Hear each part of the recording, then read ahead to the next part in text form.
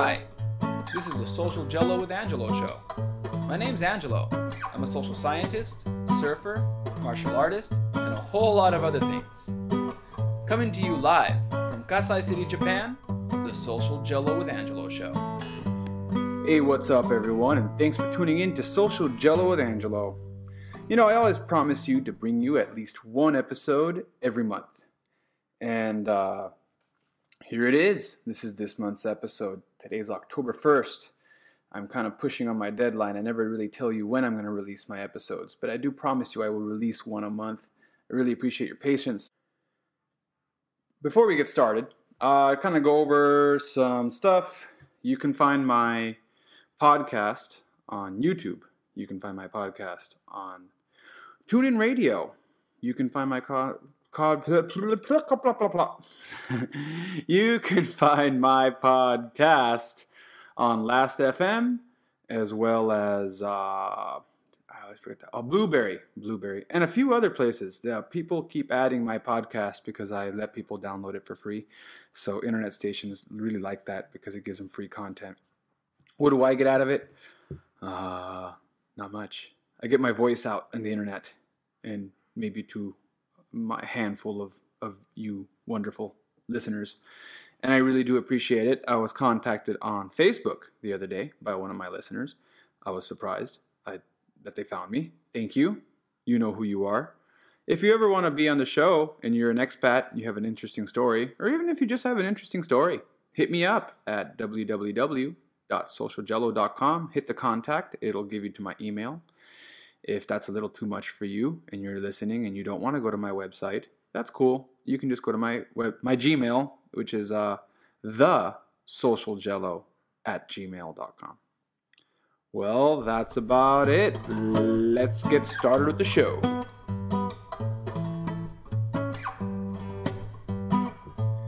Well, I don't know how long you've been listening to Social Jello.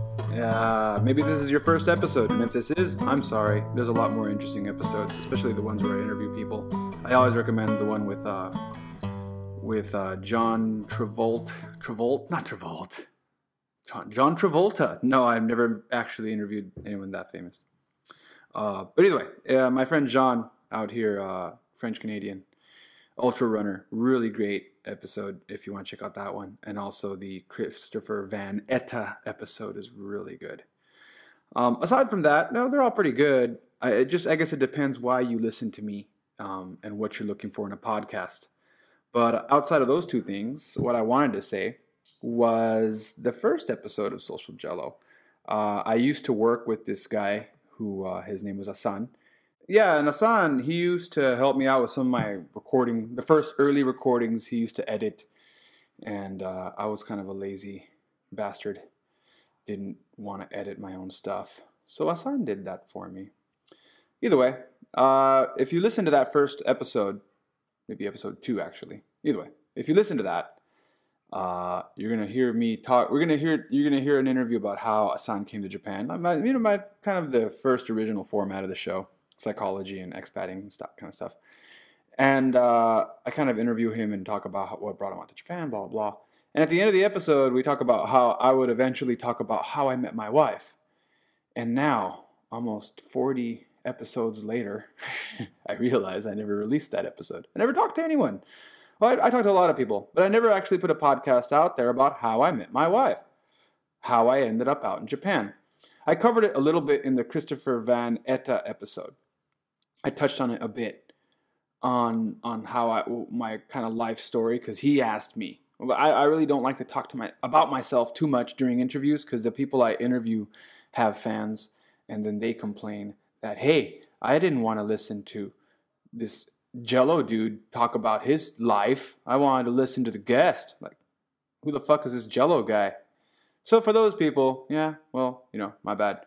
But for my listeners, maybe you listened to that already, and this is going to be a repeat or a rehash or maybe a more in-depth. It's an in-depth story. That sounded. I could have worded that so much better, but I didn't. But either way, here it is. How I met my wife. Well, as you know, I live in Japan. I met my wife about 13 years ago now. 13 years ago. Yeah, around there, maybe more.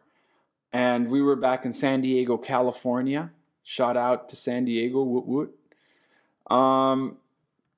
And at the time, I was in a band, and I knew a lot of different people in the nightclub scene because I used to play at venues, nightclubs, and dive bars, anywhere that would accept my band. It was a pop punk band, and we would write music to try to accommodate anything, even though we were primarily pop punk. If we were more in a dance setting, we'd try to write more music that you can kind of dance to. We'd switch things up to make things. Either way, yeah, I'm sidetracking again. I do that, and if you listen to this show, you're like, oh shit, he's sidetracking again. Yeah, I do that too. Back to the story. Either way, I was in a band, and because of that, I went to a lot of nightclubs. Why am I explaining like the nightclub thing? Well, because there was a time in my life when I was very young that I actually liked the nightclub scene. I liked to go out dancing and clubbing and whatnot. That lasted maybe 3 months into me being 21, and I gave that shit up real quick because that got expensive and not really fulfilling. Long story short, I was in that scene since I was 17. 17, I started playing at dive bars and stuff with my acoustic guitar. So to me, being in a club was not really a big deal. I already kind of got used to the nightclub scene, the owners, the bartenders, the promoters. I already knew a lot of these people, and I knew what the scene was really all about. I didn't come from the scene on the outside. In other words, coming in to party. I was the one trying to entertain. So by the time I actually tried to party, it wasn't easy for me to enjoy the party scene because it kind of, to me, felt like going back into the office, which is kind of a weird thing. And because of that, a lot of my friends knew that if you knew me, if you wanted to go to a party or find a nice nightclub, to ask me for help. So one of my friends was from New Jersey. I don't know if that's a good New Jersey accent, but that's what he sounded like to me. And his brother was visiting, and he wanted to take him out clubbing for his birthday. And I recommended a spot back then that's not open anymore called Margarita Rocks in Pacific Beach, California, Southern Cal, SoCal. And when I got there, we'll kind of give you a brief description of what this place was like. It was this place was not a dive bar. I actually kind of liked it. It was kind of cool because it had they would have reggae bands and kind of like beach music, I guess you can say. They would play during the day and during the evening, and then at night they would switch over to a DJ who would play hip hop, a little mix of everything. That's what I liked about the mix. It wasn't a hip hop club per se. They would play like some top 40, and they'd also throw in some reggae. And so I kind of liked the vibe of the place, which was pretty cool. And they had go-go dancers. You can never go wrong with go-go dancers. And it was a nice vibe right next to the beach. So we took my friend to that spot, and they were getting down and dancing and stuff. And when I noticed, I looked over. It was the middle of the week. It was kind of an odd day to go clubbing because I think it was maybe it wasn't a weekend. It wasn't a weekend. I remember that because it was the guy's birthday and it landed like on a Thursday or something. So it wasn't super packed. There wasn't a bunch of people, which I actually enjoy. I hate going. Back then, I hated going. I still do. Like if I have to go, if I have to, and that is a word, if I have to. If like a lot of people want to go clubbing, let's go out clubbing, let's go out dancing, woo woo, get down. I usually prefer the place to not be too crowded. I don't want the place to be empty because that's not that fun either. But I don't like the place being just packed and having to wait in a long line and having to be groped by everyone as you walk by them to grab your drink or whatever and have to squeeze in like a sardine. I hate that shit. So it was nice that we got there and it wasn't packed like that. We get in there and there was enough people to have the place kind of filled but not packed like I mentioned earlier. And I look over and I notice, and I'm gonna tell you from my perspective back then. I mean, right now, you know, the Angelo that you're listening to now is living in Japan, and it has studied a lot of different martial arts and looked into Asian cultures and their differences and knows the difference between the languages. Even I can actually distinguish when I hear someone speaking an Asian language, whether it's going to be Japanese, Korean, Vietnamese, or Mandarin or Cantonese. I'm not perfect, but I can, when I hear people speaking, I can distinguish. Usually like at 80% I can distinguish. And I can definitely tell if it's one of the languages that I can speak. Well, I can only speak Japanese, but either way. Back then, I didn't know any better. So I just looked over and saw a group of Asians. There's a bunch of Asian women dancing in a circle. That's interesting. And I thought to myself at the time, I have never been able to even start a conversation with someone Asian. I've tried. There was a lot of Filipinos in San Diego, and I tried talking to them, but something about my spitting game at a Filipino girl never really worked. I never really could even could get past the hello phase. Be like, hey, and they'd give this look like, fuck off. And I'm going to fuck off now. I'd leave. So either way, I knew they weren't Filipino. They looked different, but I didn't know what type of Asian they were. And I was just watching from afar. And not stalkerish. For anyone looking at this, I wasn't stalking anyone. But I was wondering how I would even start the conversation, considering all the times I've been told to fuck off by Filipino girls. So I was thinking, and before you start listening to this guy's got an Asian fetish. I do not have a fucking Asian fetish, all right? Like, I told you, it never worked out. It never worked out. I tried talking to maybe 2 Filipino girls before I met my wife, and never worked out. Like I said. And it wasn't that it wasn't like I had this weird thing about Asians or anything. Like, at the time, I was still studying martial arts. I was studying Kajikembo under a Filipino-American martial arts instructor. Shout out to Professor Ronnie Sagiri in San Diego. And he was Filipino, and his whole family was Filipino. So, I guess technically I talked to his family members, but they weren't like, I wasn't trying to spit game. Come on now, that's suicide, right? You're not going to spit game to your martial art instructor's family members that are women. Like, that's some serious shit. That relationship goes wrong, they're going to fuck you up. Filipinos will fuck you up if you fuck with their families. So you don't mess around. Not that I was messing with anyone, but yeah, like, the last thing I needed was some failed relationship with some family member that was related to my martial arts instructor and get my ass kicked in class. So yeah, I stayed away from that. So yeah, clear that up right there. I do not have an Asian fetish. Back to the story. So I was trying to figure out how I was going to start this conversation with anyone in the group. Like, I was already kind of eyeing my wife, but she was like in the far, like, they had like this impenetrable Japanese force field. And I didn't know how to get past it. I saw one guy walk up. He bought one of the girls a drink. One of the girls. He bought my wife a drink, my future wife. He bought her a drink. And then she handed it. She said, thank you. The guy said, thank you. He didn't dance. She didn't dance with him or anything. She kind of cut whatever. He was talking to her, and she kind of cut the conversation in less than 2 minutes. Done. And the drink that was handed to her was handed to another friend. That was handed to another friend. That was handed to another friend. That was handed to another friend because there was only 3 girls drinking. And then I don't know if they played Rochambeau or rock, paper, scissors to see who got that drink. But they were pretty much only 3 girls drinking, and the rest of them they weren't designated drivers, but they were designated cock blockers. I don't know. So either way, they were making sure that the drinks were distributed appropriately amongst them. And I figured, well, buying them a drink is not the way to start a conversation.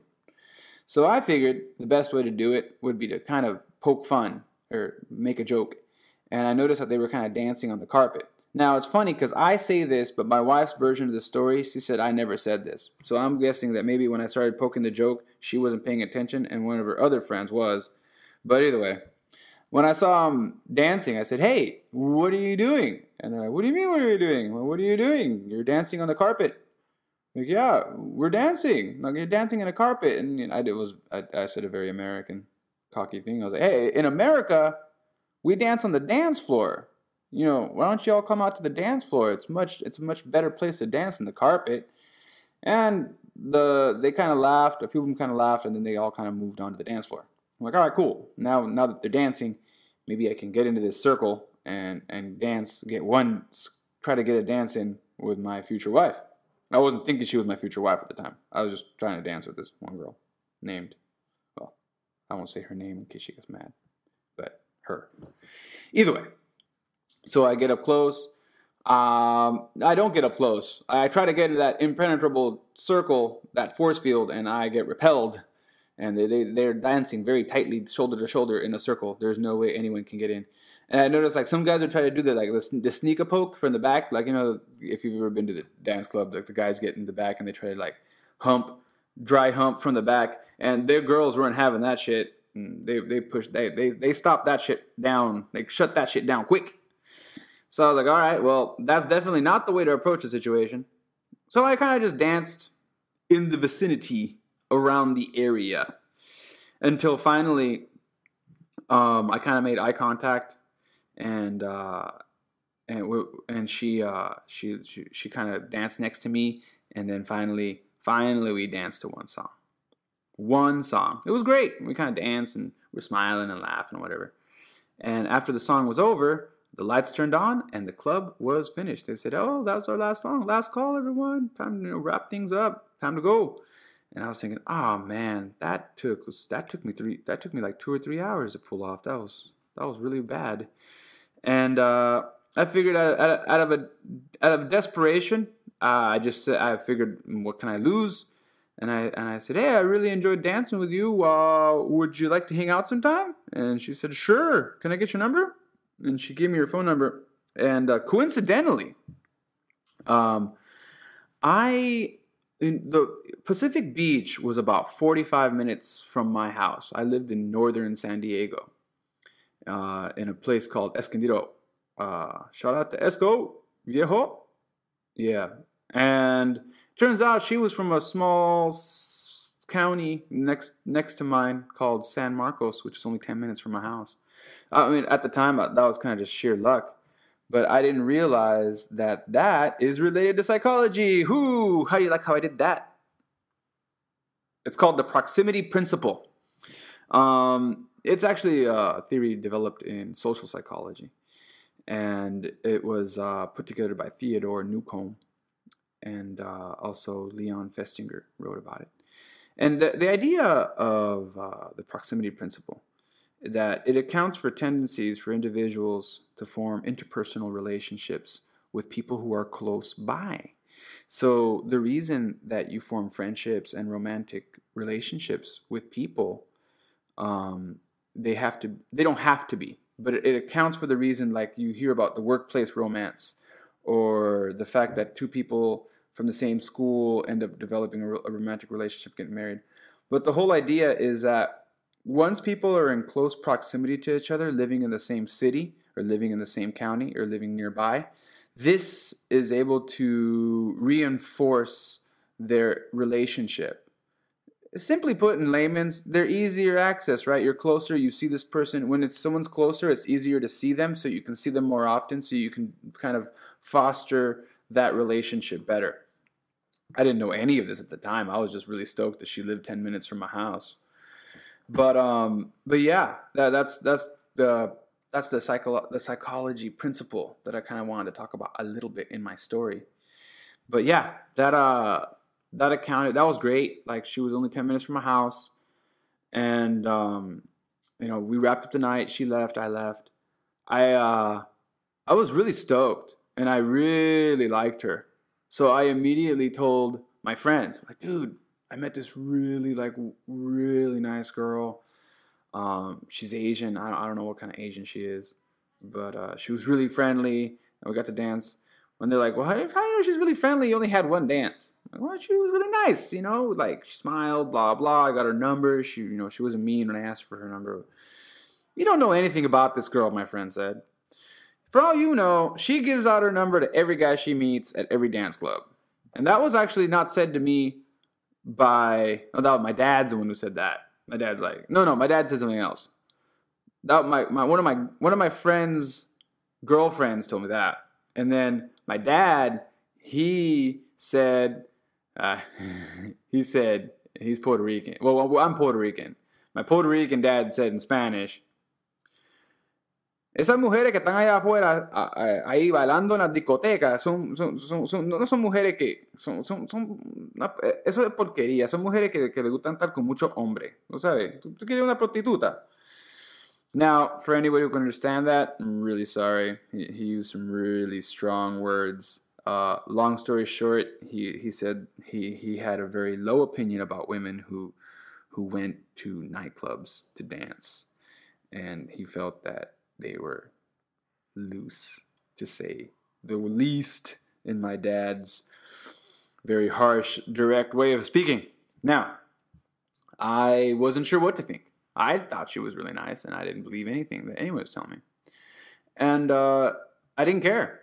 And my one of my friends suggested, the same girlfriend who said you got to be careful with girls you meet at clubs, nightclubs.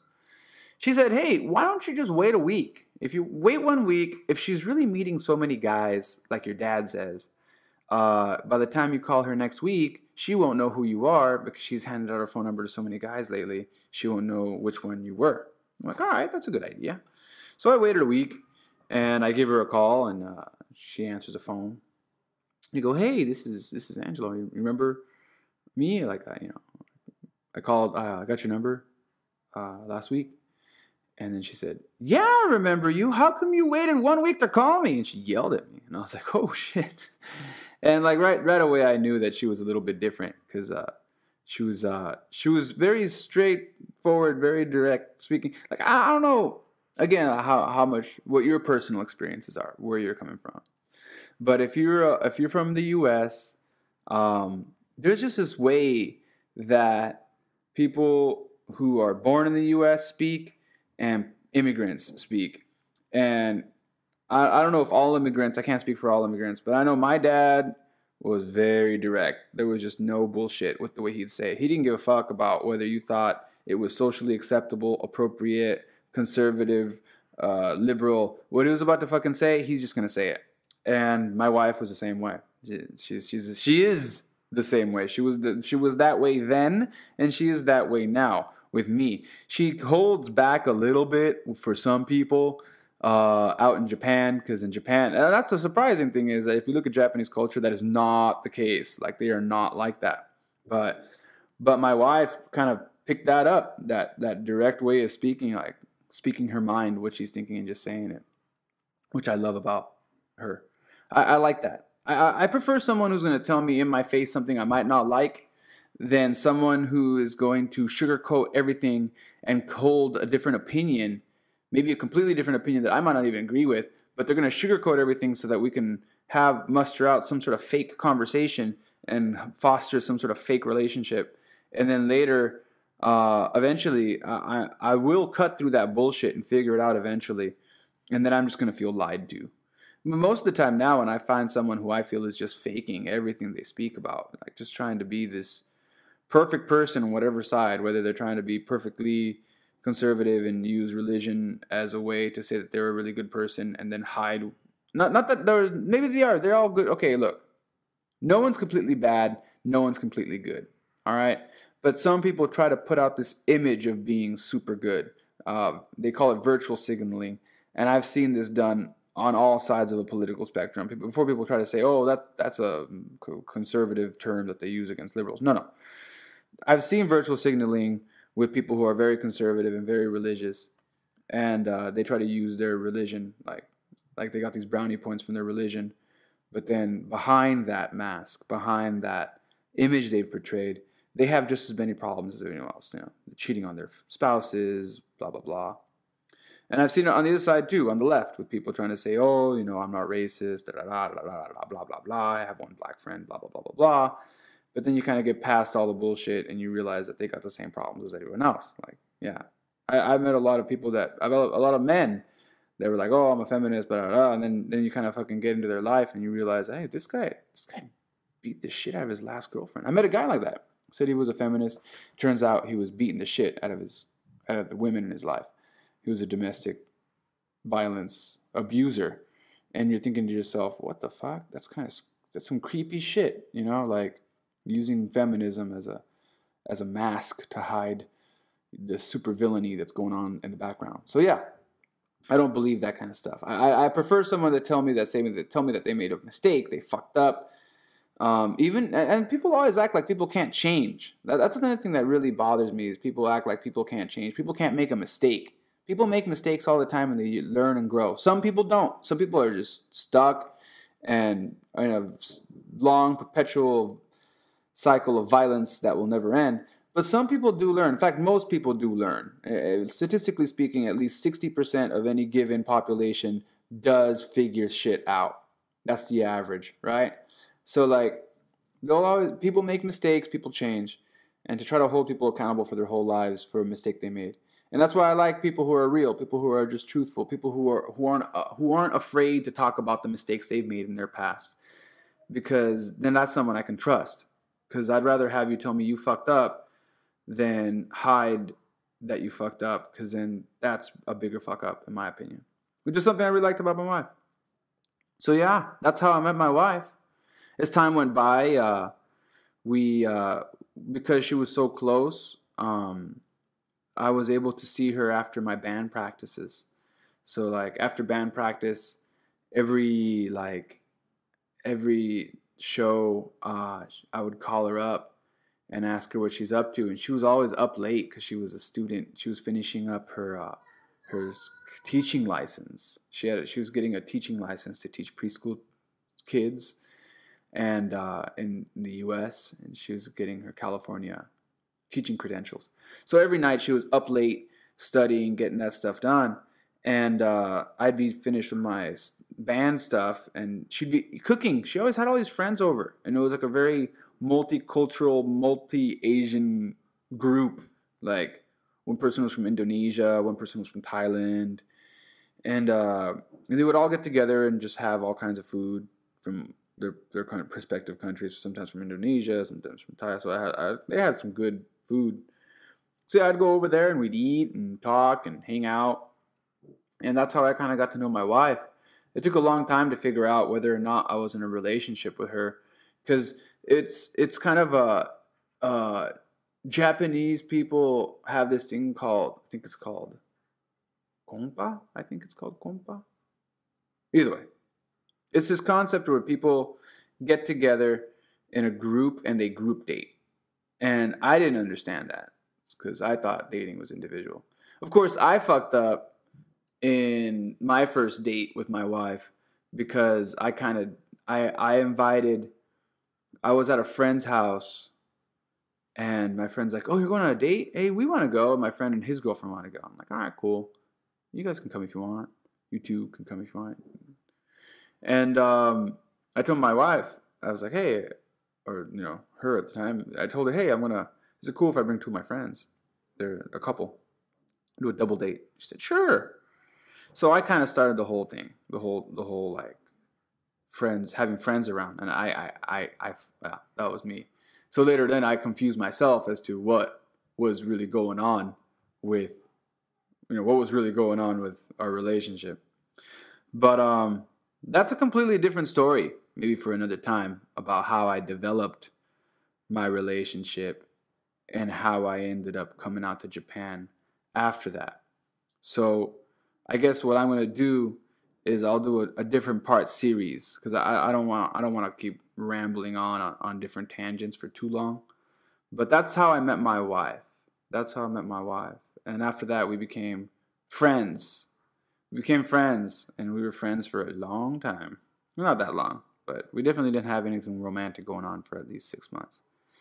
And maybe in the next podcast, I'll talk about why and what and the details in that. But I think for today's podcast, I think I'm good. I think that covers what I wanted to cover.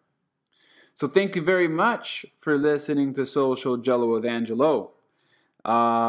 If you've been following this for a little bit, what I wanted to say was I'm really sorry about the fight that got canceled.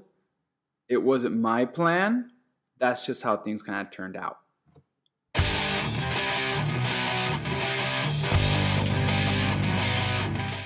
Wrap up time.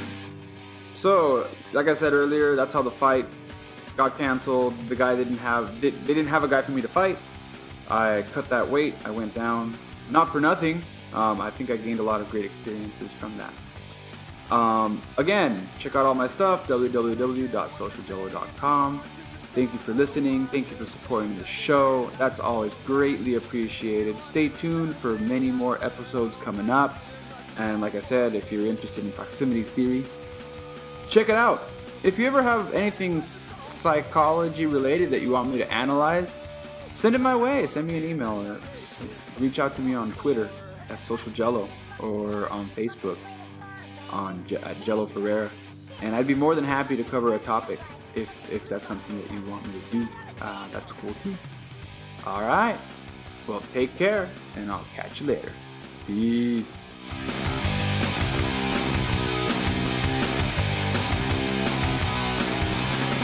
I don't care what they say. If you want to just start, I don't want to just step it back and say I know that it just seems you want to judge me. I don't really know that I didn't write the song for you. I didn't write the song for you. I just wanna be an anti-racist fucking punk whore.